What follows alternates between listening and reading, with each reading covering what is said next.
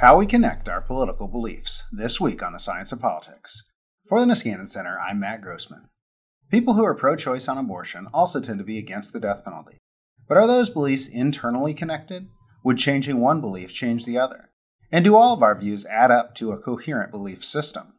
Despite long debates about the ideological innocence of the American electorate and increasing polarization, we still lack an understanding of how individuals see their political views fitting together. This week, we investigate the psychology of political beliefs. I talked to my Michigan State colleague, Mark Brandt, about his new work on belief system networks, including measuring the belief system of a person in the Journal of Personality and Social Psychology, and belief system networks can be used to predict where to expect dynamic constraint in the Journal of Experimental Social Psychology. He finds that beliefs that tend to go together in the society as a whole don't necessarily map on to how we see them fitting together in our own heads. And the internal relationships between our ideas can be better used to predict the dynamics of opinion change. Here's our conversation. So, Mark, what is a belief system network, and how can it help us understand people's politics? Yeah, so I think a belief system network is just a convenient label that I give it to when I talk about it or study it. But I think the first question is maybe what's a belief system to begin with. And when I think about belief systems, and I think a lot of social scientists, when they think about belief systems, it's a sort of connection of attitudes or maybe attitudes and identities related to politics.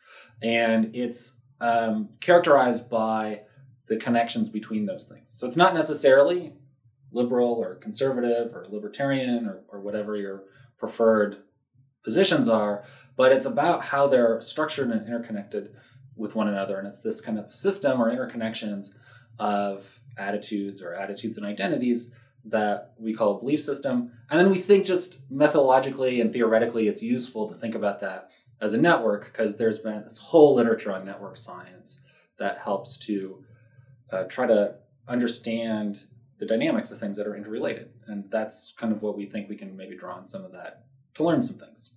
And here the networks are not between people, but between ideas or opinions. Exactly. So typically in political science and psychology, we'll have studies on social networks, maybe looking to see if people with more similar political attitudes, they tend to hang out, or how they might influence one another and this sort of thing. And these are really interesting studies, and they're just not what we're doing. So instead, we're looking at these networks. The networks here, the kind of nodes in the network, or the kind of the key focal parts of the network that we're looking at are people's attitudes or their identities, and then the kind of things that link them together, which are sometimes called edges, those are kind of how those things are connected, whether they're positively connected or negatively connected or stronger or weakly connected.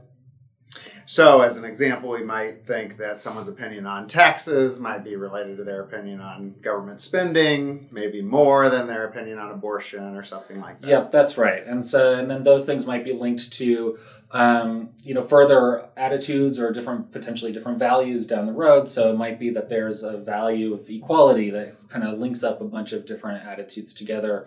Or there might be particular identities, maybe people's identity as a Republican or a Democrat, that also kind of links to these policies together. And so these kind of links that kind of draw connections and hold these belief systems together. So you say that typically we have thought of, or at least measured, these kinds of belief systems with aggregate data in a population that says kind of which beliefs usually go together. But you think of them as properties of individuals. So kind of explain that distinction, and maybe why we shouldn't think of a belief system as something that goes with a culture or a political community. Right. So I think there's I don't want to have too strong of a distinction here, in part because I think belief systems are in part influenced by people's groups and their cultures and the country or political system that they're in and this sort of thing. But I think when we're measuring them and trying to get a sense of what's happening, I think it's useful to figure out what's going on within the individual. So I might have a belief system that is connected in one particular way, and you, Matt, might have another one, and our listeners might all have different variations of them. Now, some parts of those belief systems might be similar, so we all kind of see taxes and, inflation going together. But we might vary in how strongly we see those things going together.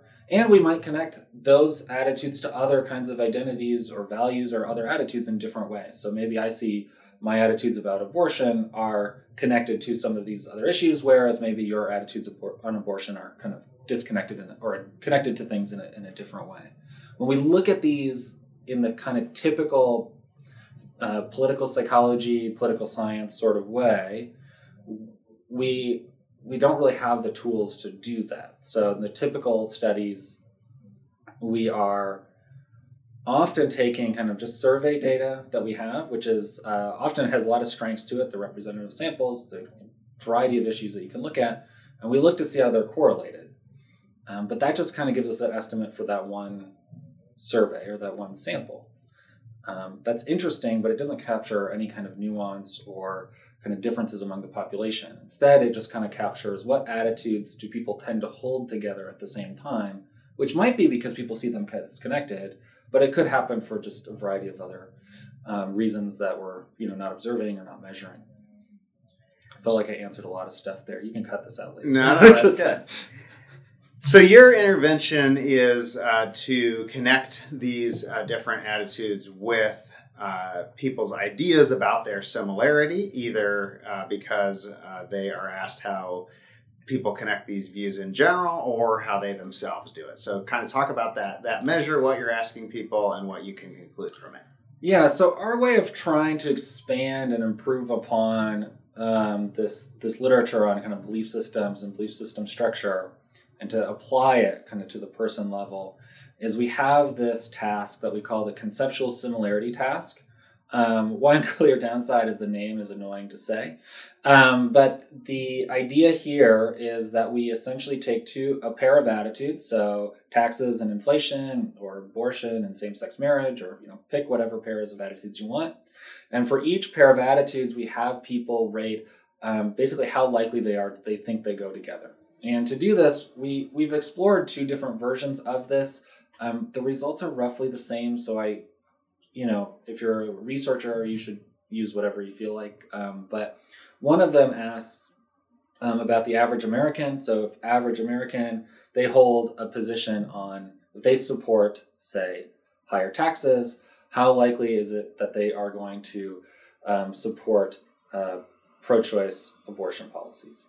And then you rate like whether or not they think those are likely to go together or not. The other one variation that we do we ask them to report on their own attitudes. This is a little trickier because, of course, not everybody supports higher taxes or pro-choice abortion policies. So we have to rephrase this a little bit differently. And so this one, we're asking people essentially, imagine that you support higher taxes. What is the likelihood that you would have? You'd support pro-choice abortion policies, and rate how likely that is to be the case. And we take higher scores on that, essentially that they're more likely to see these things as connected. So that's just one pair of attitudes. We do that we'll take around 10 or 11 attitudes, and then it's all possible pairs of those attitudes. And if you do the math on that, it turns out that you have to do this between 70 and 100 times, which is not the most exciting thing that our participants have ever done. And I did all these studies myself as well, so I felt like if I'm going to put participants through this, I'm going to do it. But the idea here is that we can then take these ratings after this boring task and get a sense of how they see things as being connected or disconnected, as the case may be. So we have direct questions about the connections between attitudes, which is definitely different than just kind of correlating attitudes. But it still seems like people are being asked kind of for an estimate of what things look like in the American population. So are they reporting a connection between beliefs, or are they just kind of reporting, here's what I see in the world? Yeah, so it's probably a mix of both, but I think that's okay for a few reasons. So first of all, I should say when I first, I'd been giving talks about this belief system network approach and have some papers using some older methods. And one of the challenges with these older methods is kind of what I explained before, is that we couldn't get like this individual estimate, which is what we kind of really wanted. And people were like, well, what if you just ask people? And my response was like, we can never ask that, will never work. And so then I just kind of got frustrated with my other approaches and took this approach. So I had the same reaction kind of that underpins the question. but I think it's okay I think these work, and I think we have some evidence that they work. So one is that we have some data where we'll do things like controlling for just general political knowledge or political engagement, and the measures seem to be associated with those things, but not like only those things, which I think is useful. There's correlations there as you'd expect. People are more highly political knowledge. They're kind of where they see connections are kind of what you'd expect from attitudes in the American public. But that doesn't explain all the variance, and it's not actually that high of a correlation. I think it's about 0.3 if I remember right. The other reason is I think a lot of where some of these connections are coming from are people's observation about what's going on and what's happening in the world. And there's different theoretical perspectives from sociology and from political science and some from psychology that part of where our kind of belief systems come from is by observing how things are connected in the world. And you see how these attitudes kind of tend to co-occur, maybe among your favorite politicians or your friends or people that you work with. And those informs how you see them connected. And I think so if we're picking up on that, that's kind of okay. Because I think that's where some of these connections are probably coming from.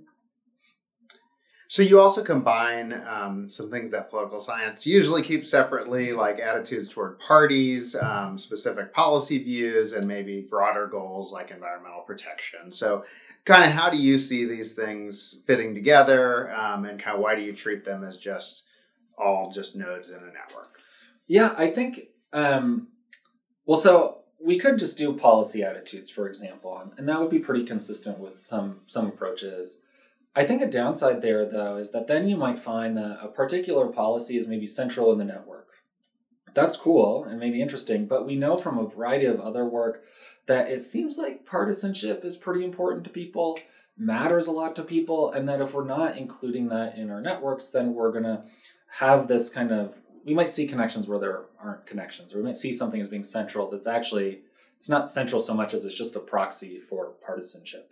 And so by having partisanship in there and these other potential values, we can more clearly get a sense of what's like important and central and kind of holding these different attitudes together. I personally don't like drawing firm boundaries at where these belief systems are, because I think we can then accidentally kind of define ourselves out of the important and the most important constructs in these belief systems. And maybe some people might want to say, okay, only the policies count as belief systems and this other stuff separately as identities, and they might make that conceptual argument, and that's fine. But I think it's so useful to study how they're connected. And we can just label it differently. That's okay. I don't mind. So tell us about the main things that you're able to find in comparing how people rate these connections with their own preferences and their personal attributes. Yeah, so there's a few things that we can do with these networks that I think are useful. So one is we have some evidence that they do seem to, at least in part, structure than people's actually expressed attitudes. So the networks that we're getting for these different individuals, these are just like kind of estimated how like related these attitudes are. It's not whether they're support an issue or oppose it or whatever. But the idea with this perspective is that these connections do influence the positions people actually take. So like if you see tax policy and abortion policy strongly related, if you have kind of the liberal position on the tax policy, we'd expect that to kind of follow through and have you have the liberal position on abortion policy. So if that's the case, we should see kind of attitudes that are more strongly connected. They should also be kind of attitudes that people hold kind of more similar to each other. So they kind of have similar positions on them, whether that's liberal or conservative or in between. And that's what we find. So we have some evidence that when you see attitudes being connected, you hold similar attitudes on that. We also have nice evidence. Let me back up one step. There is a nice paper by Sarah Stein and Amir Goldberg, who are sociologists. And their argument is that part of where kind of our polarization and kind of separation of the kind of polarization we see in society isn't so much because of our social networks being only people that we agree with, but a big part of that is that we kind of see other people as having these different attitudes that go together, and that informs how we connect our attitudes. And then this kind of pushes us, and these kind of new connections push us in different directions. One implication of their model, and this gets kind of deep in the weeds, but one implication of their model is that people who have these similar belief system networks, so they see things connected in a similar way, they'll respond to attitude issues and policy issues in a similar way, with a similar logic. Now, I don't mean that they're all will share the same view, but rather they kind of see the same attitudes as kind of going together, as like you should have either the liberal position on taxes and abortion, or the conservative issue on both of those, or but those kind of people who have that would share kind of a logic because they see them as going together or not going together. And what we find in our data set, so with people who have never really even met each other, the people who have a similarly structured belief system have a similar logic in how they're responding to attitude issues answered separately on our survey. So it suggests that there's some degree of kind of organization that's going on between this kind of belief system network part and the attitudes that people are endorsing. All right, so then the other kind of key piece of evidence here is we measured people's kind of the extent that they're strongly liberal or strongly conservative. We measure their political engagement, so just how interested they're in politics, how much they follow it. And we measure their political knowledge. And what you find is that people who are more politically knowledgeable, more strongly identified with their party or ideological label, and who are more politically engaged, they kind of see attitudes that go together within the American public. So liberal issues with liberal issues, or conservative issues with conservative issues, as going together, whereas those that are kind of like a liberal issue and a conservative issue are seen as maybe being more dissimilar to each other. So it suggests that people have kind of more highly organized belief systems, at least according to the kind of American way of organizing stuff, when they are more politically knowledgeable, engaged, have these stronger political identities. And these models kind of you can control for all these things, and they all kind of come up independently. So it's not all just a proxy for political knowledge or engagement, but there seems to be something unique about all of them. So one alternative that people in political science or are used to hearing political science will think about, I think, is just the ideological spectrum. And political scientists have found that most people's views can be placed along an ideological spectrum. And that doesn't mean we're all liberals or conservatives, but there's a lot of people that are kind of in the middle of that ideological spectrum. And there are some people whose views don't really fit the ideological spectrum, but that's pretty small compared to the people who are just not quite on the fully conservative or liberal end of the spectrum. So kind of compare that view with the kinds of views that you've come up with here. I actually think that view is really consistent with the approach that I'm taking here. So if you think about the kind of standard way that people, political scientists and psychologists have studied belief system structure, we get like a correlations between attitudes in a single sample. And what you find is often the case, not always, but often, is that those attitudes tend to be all positively correlated. Maybe not particularly strongly, but they're positively correlated. And actually the dynamics of that kind of belief system would push everybody to have a consistently liberal or consistently conservative belief system. But as you say, that doesn't seem to happen for everybody. It happens for some people, for sure, but not for everybody. One thing that you need to, if you kind of buy that the connections between attitudes make a difference for the actual attitudes people endorse in the end, to have these kind of more unique things that pop up, whether it's like the kind of classical liberal libertarian attitudes, or the kind of socially conservative high social welfare supporting ideologies that you find parties for in other countries, and there's some Americans who support that combination too.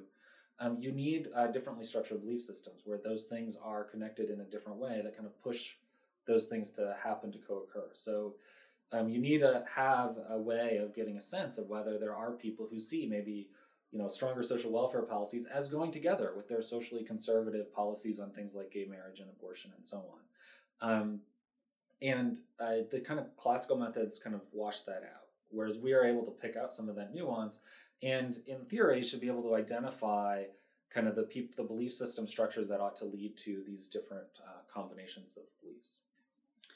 So there are different combinations, but what about but you still are mostly asking people which side are you on between a set of sides. And I guess what I would say is political science usually finds most people are in the middle of those sides. And so part of the difference might be that whether you would expect someone to have an environmental protection pro attitude and a pro spending attitude, but it might be that there are some people who are kind of in favor of those things. How do you deal with that? Yeah, so we've in a separate paper we have simulations that kind of take the ideas of these models seriously, and then just kind of you can throw a bunch of different parameters at it, see where things shake out, and where the people with but you can't see, but I'm using air quotes, everybody. People in these simulations, they're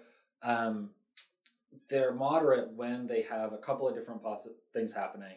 So one thing that can have this sort of moderate positions or mix of positions is when the belief system has a mix of kind of positive connections, so people see the attitudes as going together, and negative connections.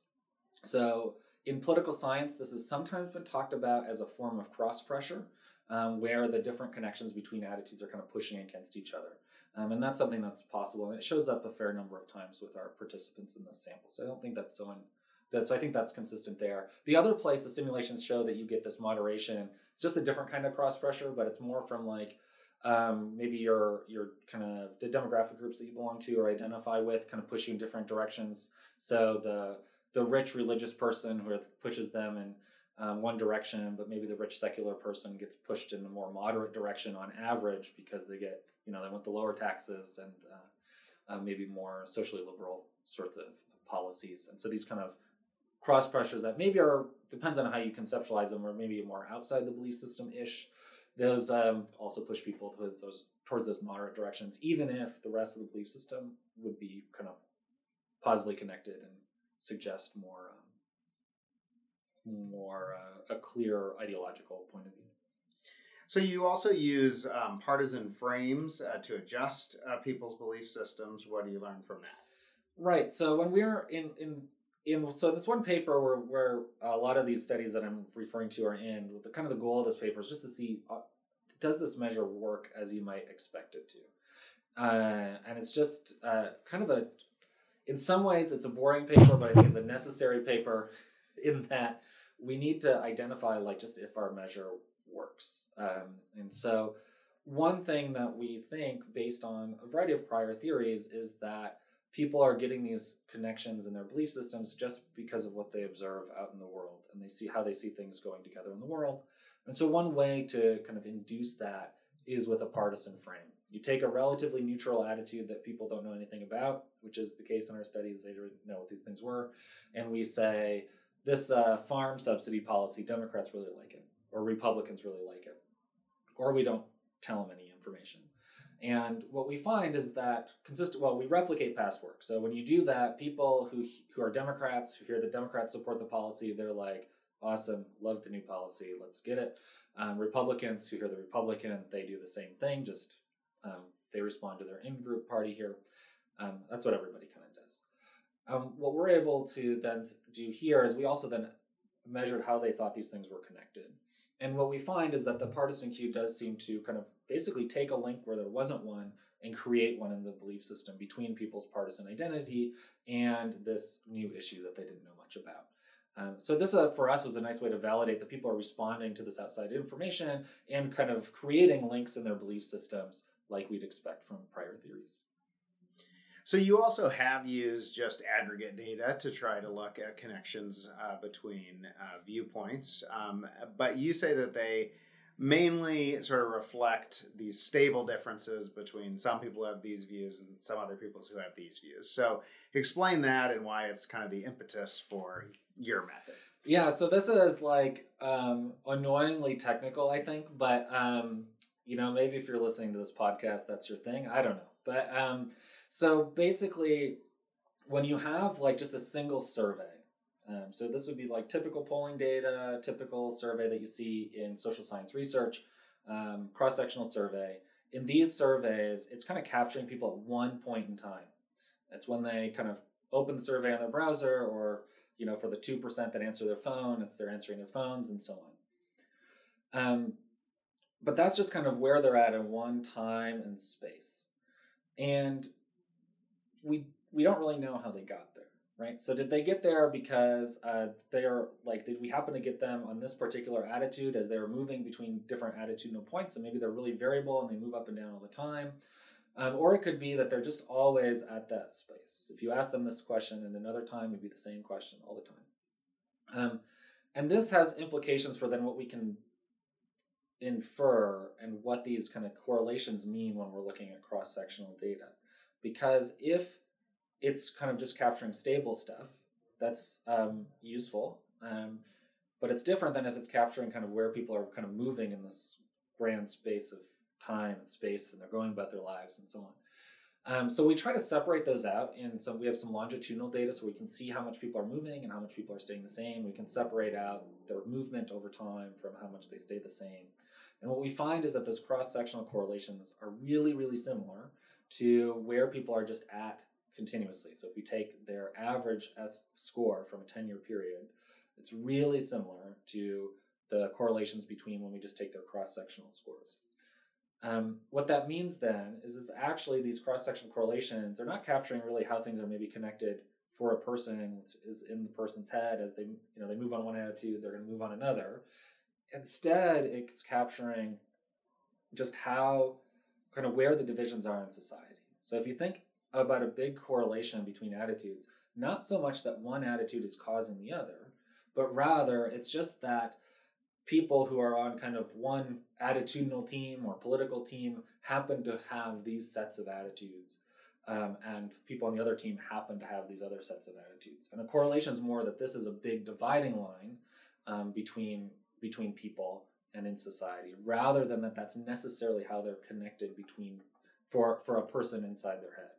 And that's important because then if this is all the case, then we can't really use these cross-sectional correlations to infer where we might see a causal effect between attitudes, nor can we use that to infer where we might see where, like for a particular person, how they would move if they changed their mind on one issue or another.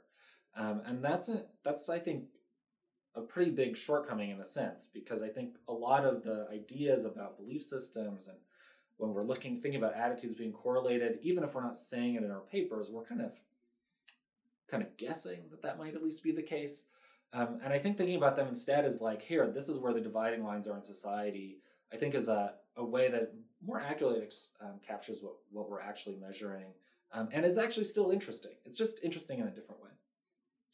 So you do find that you can show connections between attitude changes by actually changing people's attitudes on one issue if you have this information about how they connect their attitudes. Yes. So how do you do that, and what do you take from it?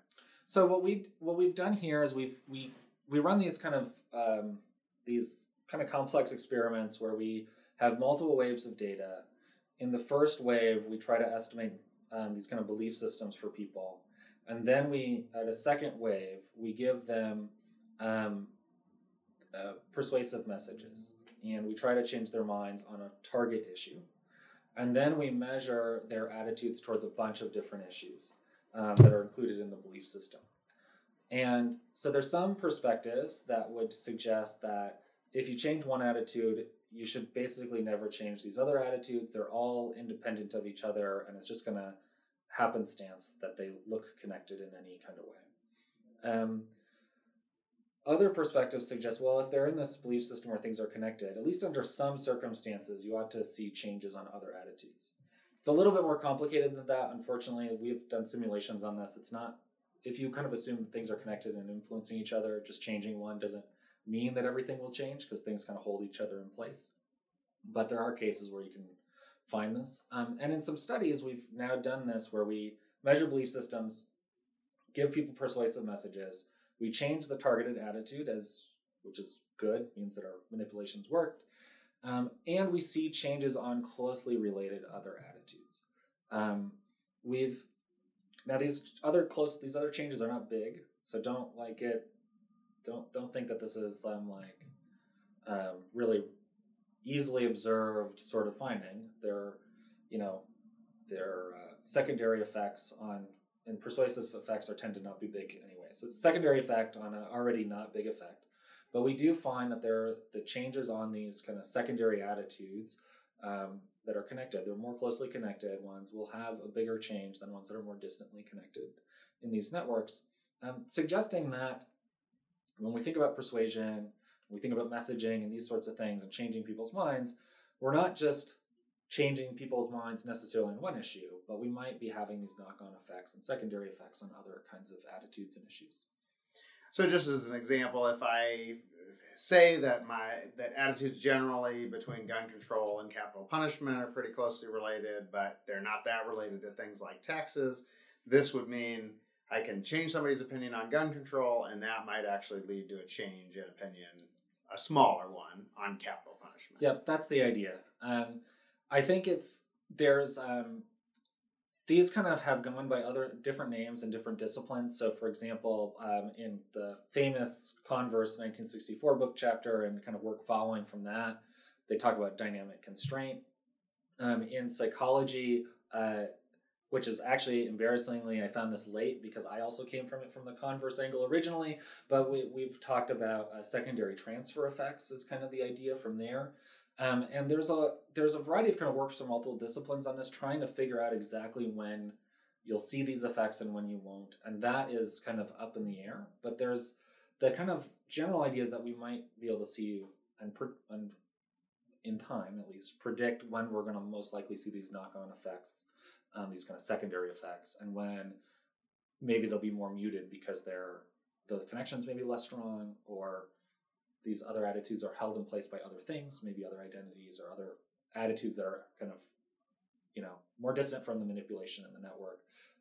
But these are things that people are actively working on, trying to figure out how we can best understand these. Yeah.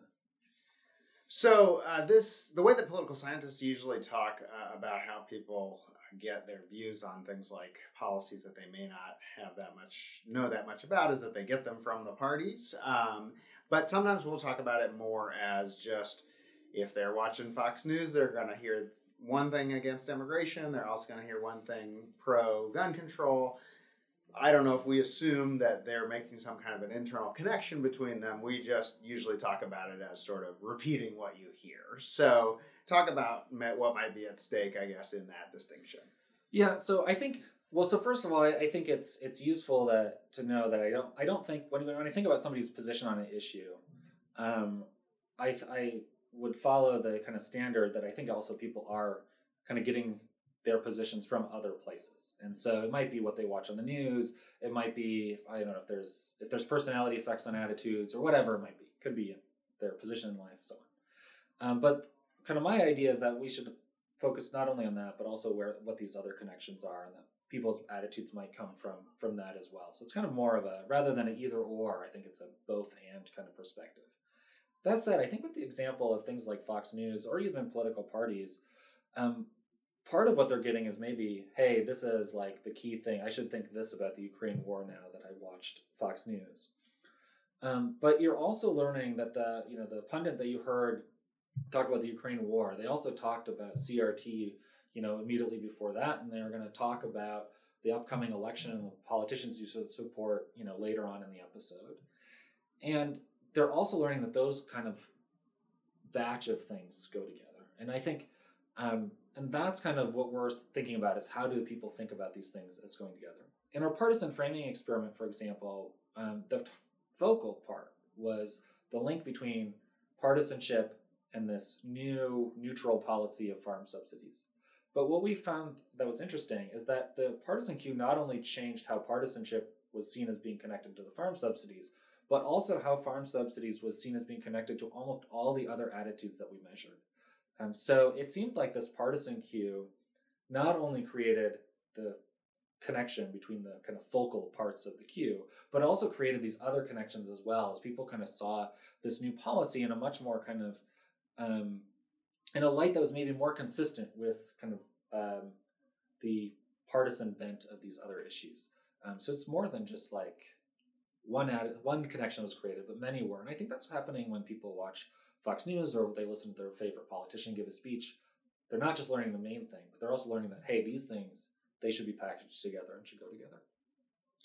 So usually when we're talking about belief systems in political science, we're thinking of these kind of intermediary views that might be above individual policy positions, things especially like the self-reported ideology on the ideological spectrum. Also sometimes things like core values like egalitarianism or social traditionalism. And I know that psychologists often talk about moral foundations or other kinds of summary measures. So where do those fit into these belief systems? Are they just kind of other attitudes, or might there be a role for there's some kind of overarching view that is not just connected to the others, but is kind of a summary of the others? Yeah, I think it's, I don't think we really know the answer to this question. The way that we've looked at this empirically is in some studies that we've already done, we have people's views about the parties embedded within this conceptual similarity task. And we kind of have then estimates for these individual networks for each of our participants in our studies. And so if people's partisanship, for example, is helping to serve as some sort of summary function for their policy views, or if their policy views are causing their partisanship, either way, you'd expect that partisanship would just have a lot of connections with all the other attitudes. And so Abby Casario is a PhD student in the psychology department. She's been looking at this actually over the last few weeks. And what you find is that the partisanship parts of the network, they are more, for most people, not everybody, they are the most interconnected attitude, or quote unquote attitude, in the network. So they're connected with all these different policies and pretty strongly. But that's not true for everybody. I think it's about 40% of the sample, they have other attitudes that are much more highly connected and so maybe are less summary-ish for them. And we haven't done this with values, although this is kind of part of things we're thinking about for the future. And I think that's going to be a similar thing with the values, is that people just see that as being connected to a bunch of stuff. And so when you ask people later on about their values and you say, are you more traditional or more progressive or whatever, that might be a summary judgment that they're using, but at least how we're thinking about them in their networks, that might be, I'm thinking about this at least as just being many more connections with other stuff. And so that values or other kinds of broad political identities are more about like, they're broad and they're abstract in part because they are able to be connected to all these other more specific policies. And at least that's kind of how I'm thinking about them. Now, whether that means they're a summary or just another attitude, I don't know. I think that's more, almost becomes a little semantic. But this is kind of how I've been thinking about them.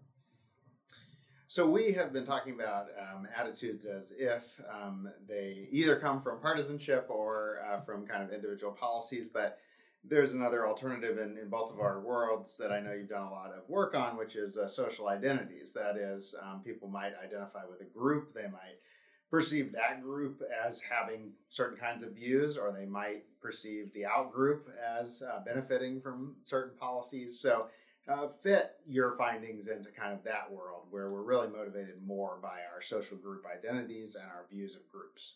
Yeah, so I think you can think about it in a few different ways. So one is, at least in our prior, I think of partisanship as just one of these identities personally. And so when we've done these studies and included partisanship, to me, I'm like, well, yeah, that's what we've done. And so we think that these are potentially highly related. For scholars who are interested in how people's identities are related, at least within this kind of way we've been thinking about it, I think it's our task, it's totally possible to just kind of swap out different kinds of identities, at least in some cases. Or views of groups or this sort of thing. It's just not something that we've had the chance to do, but I think it's totally plausible. I think then you can have, then what this can do is then help us answer different research questions. And I don't really have a firm view on which is I have a hunch, but I'm not theoretically committed to any of these. But it could be that maybe people's policies are really important and then the group stuff is kind of peripheral and it's not so important. Other people would suggest that, hey, group identity is hugely important, a big factor in our politics. If that's the case, we should see them connected to a bunch of different policies and to be influential on those policies. I kind of think that's where things likely, that's what we'd find. But I mean, that's something that's definitely testable with this method. I think when I think about belief systems, it's these connections between these types of beliefs, and will have a pretty broad view of what I would consider like acceptable to be tested within that thing. And I think people's identities are in some ways an attitude about a group. It might just be a group that you belong to, and your place in that group. I think that's great, and I think we can try to integrate that and see how that shakes out within this kind of belief system type approach that we've been working on. So in the original converse conceptualization, there are some people who think about politics in terms of belief systems, but there are some that are better regarded as thinking about which side is trying to benefit what groups in society. There are others who are just thinking about how things are going right now and who is in charge. And then there are some people who have no real understanding of politics. So to what extent do you buy that what you're doing should just apply to some portion of the population, and really for some other set of people in society, belief system is not the way that they think about politics? Yeah, so the way I've been thinking about this is that it's just kind of an empirical question whether or not somebody has a belief system. So I wouldn't say that everybody has a belief system or an organized belief system or anything like that. In in our studies, there are people who basically respond such that things are there's very little connection between things. And other people who respond that's like everything is strongly connected all the time. So those are maybe our ideologues from the converse stuff, and I think the first are kind of more who cares about politics people. And so I think this is more just a kind of a open question. The way that what's nice, I think, about our methods is that if you don't care about politics, you can respond in ways that essentially, or you don't think nothing is connected. You can respond in ways that indicate that, and I think that's useful. At least so then we haven't looked to see if we get similar percentages to what converse would expect, but we could, and I think that would be interesting. But that's what I think is nice about this is we're not forcing people to have a particularly structured belief system, or that's not like forced upon our participants. We're asking them to tell us what they have, and that also means that there's gonna be some people who see like economic issues and social issues as being part of the same clump, but other people might see them as much more differentiated, and other people see that nothing is connected ever. And I think that's kind of a virtue of our method, is that we can get at some of this diversity of opinions and approaches to politics that I personally think exist out in the world of people. So I guess it's a virtue that everybody can kind of describe themselves and their views. On the other hand, though, it might kind of put everyone in this box that I guess converse would think only some people should be in. So I guess what if, let's say there's someone whose politics really are defined by nature of the times. That is, it really is how are things going right now and who's in charge, and that's how they think about things. It seems like this wouldn't be the right approach, and so at some point, we'd need to say sort of, well, we might be able to characterize your belief system, but that's not how you think about politics. Yeah, I think what would be interesting there, and I think it's an open question, is if we could get these kind of measures over a relatively longer period of time. So in our own studies, we have these measures over like a 1 week period of time, and over that period of time, they're pretty stable. But that's not enough to capture the nature of times kind of argument. But if we have them available over a longer period of time, look at those people who change over that time, look at the people who stay pretty similar over that time, and see if, and this, takes a lot of forethought to do this, but like have them, do experiments where you try to change their attitudes and see if those experiments have different implications for those people who changed over time. And that would give us a sense of whether this is really how they're thinking about things, or if this is just kind of reporting something that they're, observing out in the world without, getting deep into their psychology of how things are connected. So you work at the intersection of psychology and political science, and obviously we've been talking about drawing from both literatures, which I know that you do, but I thought it was a good opportunity to sort of tell political scientists the way that psychologists think that might be useful to them. So what do you think political scientists don't pay enough attention to in the part of psychology that's most related? Yeah, it's a good question. I'm pretty. I think most scholars do fine. So I think people who are keeping up with the literature and so on are doing fine. This is not such a big problem overall, which I think is maybe different. People have different mileage may vary with that, but at least within this kind of ideology and belief system space, there's a lot of kind of back and forth, which I really like. I think one thing that I would like political scientists to think about more, I think, is how things might be more specific to an individual. I don't think that this is something that nobody's thinking about, just to be clear, because I can already hear the counter arguments in my head to this statement. But I think there's something to be said about thinking about what it would mean to have more of a person-focused psychology of political ideology or political belief systems. We're often really focused on big picture stuff, or at least on the political science side especially. Institutions, political parties, these are obviously important. But when we think about a person and their kind of daily life, they don't really experience parties or political institutions very much. They experience their friends and their family. They experience their workplace, and or they just TV, whatever, normal TV, not Fox News, not MSNBC. They're watching soap operas and things that are funny and so on, like good TV, and thinking about how these things kind of create a environment that not everybody's going to have similar politics, and it's not going to just be purely a engaged, not engaged story, but all of these different experiences, their identities within these different opportunities to learn about politics, but also about other parts of life, might combine to have these really kind of individualized experiences and thoughts about politics and worldviews. And I think trying to think through what kind of the science of political ideology or political belief systems looks like from that point of view, I think would be really interesting, and I think would be a useful step forward. And what about from the political science side? Is there anything you're repeatedly telling psychologists that they should hear from political science? Yeah, so psychologists should really pay more attention to the institutions and the political parties and things like that. I think one thing that's the thing that keeps me up at night, I guess, as a researcher in this space, and this might apply to political scientists to some degree too, but it's just that everything we're studying is just an accident of the times. And that if we go back 10 years or we go forward 10 years, it's going to be totally different, and not because of any deep insight. It's just kind of happenstance. And for whatever reason, we're all just studying happenstance. I think this is maybe less of a concern for political scientists, because they're often the implicit and sometimes explicit goal is, how is politics happening right now? For psychologists, our implicit and sometimes explicit goal is, how do people work generally?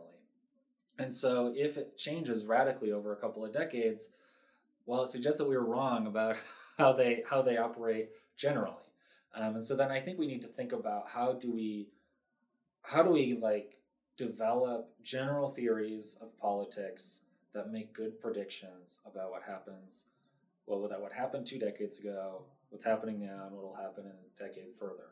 And maybe that's not possible, but if we want to have a general kind of science of these things, that's something we need to, I think, focus on, and I think was challenging for anybody. The other alternative here, though, is to take kind of more the political science type approach, which is to treat kind of social psychology more as like history, in a sense. We're documenting what psychology looks like now, or what psychology belief systems look like now. And in a decade, we'll document it again, and it might be the same or it might be different, and we'll find out. I think that seems to be less satisfying to psychologists overall, but it might be what we're doing just by accident. And that's okay, but we maybe should be aware. And so you say that we assume a lot more temporal validity maybe than we can. There's also geographic differences that I know that are getting a lot more attention. So the conventional split is that, in political science, we have people called Americanists, just like history, who think they're studying the U.S. only. Psychology doesn't, but we have 80% of the data coming from the U.S. So talk a little bit about that. Are we studying belief systems, or are we studying the American public? I think it depends, of course, on the study, for example. So in psychology, we have, so I'm a social psychologist or a political psychologist. That's my subfields or whatever. But there is a branch of psychology called cultural psychology and a closely related branch called cross-cultural psychology. Please don't ask me the difference between those two, but people in them know there's a difference between the two. And they are studying other cultures, and it's kind of similar to the comparativist in political science. I guess as a social psychologist who mostly studies Americans, I should maybe call myself an American social psychologist to be consistent with what's actually happening. But I do think the cross-country differences are really important and are often understudied. There are some people who have been doing a really nice job taking advantage of things like the World Value Survey, European Social Survey, and these sorts of things to try to get a sense of where there's similarity and differences, which I think is really nice. In some of the studies I talked about today, or at least kind of in the background to some of that, we are using data from other countries. So like I mentioned a 10-year study, that was data from the Netherlands, for example. There, I actually, what's kind of interesting is in that study, we have data from the US that's longitudinal, and we have data from the Netherlands that's longitudinal. But people's positions about parties can't be the same. The Netherlands has, I think, around 20 parties in their parliament at the moment. The U.S., has our normal 2 plus a few weirdos, essentially. And so you can't ask about those things the same. But the policy stuff is not like radically different in how it's correlated. And a lot of the properties in the data were otherwise the same. Attitudes were similarly stable. The kind of size and of correlations were similar, and like the difference between like this between person societal level stuff and within person over time stuff was very similar across the studies. So I think there is going to be stuff that's similar. It's just a matter of kind of identifying what's going to be similar beforehand and what's like due to just the different parts because it's a different country and different system versus what's about the psychology of the person. And I think there's people working towards that, but it is a big issue, and I don't think we'll have that solved anytime soon. So your chance to tout what's next. What are the biggest open-ended questions here, and what are you working on? Yeah, so I think there's a few things that's just to tap into what we talked about. So one is that we're going through and planning some new studies using this conceptual similarity measure, looking to see how this works out over time. Again, not super long time, so we're not going to get your nature of times arguments in here, but looking at if people with differently structured belief systems maybe have more stable attitudes, so people who are connecting their attitudes more to partisanship, do they then have more stable attitudes over time than people who are connecting their attitudes to other things? And in the same study, because it's going to be a pain, so we might as well hit multiple things at the same time, we're also looking at and seeing if we can run some more of these persuasion studies and looking to see if we can targeting different attitudes, if this has different sorts of dynamics depending on the structure of people's belief systems. And so those are some things that we're working on now. The other thing that I'm kind of interested in that we have some kind of started to look at in different realms is this idea that people's political attitudes and kind of how they're related is kind of in some ways a very person-specific thing. And so we've been looking at longitudinal data, looking at how like even things like the strength of partisan identity and its relationship with effective polarization, how that actually what we find is that's really different across people. There's a lot more to learn. The Science of Politics is available bi-weekly from the Niskanen Center. I'm your host, Matt Grossman. If you like this episode, I think you'll like our prior discussions of partisanship, ideology, and public opinion.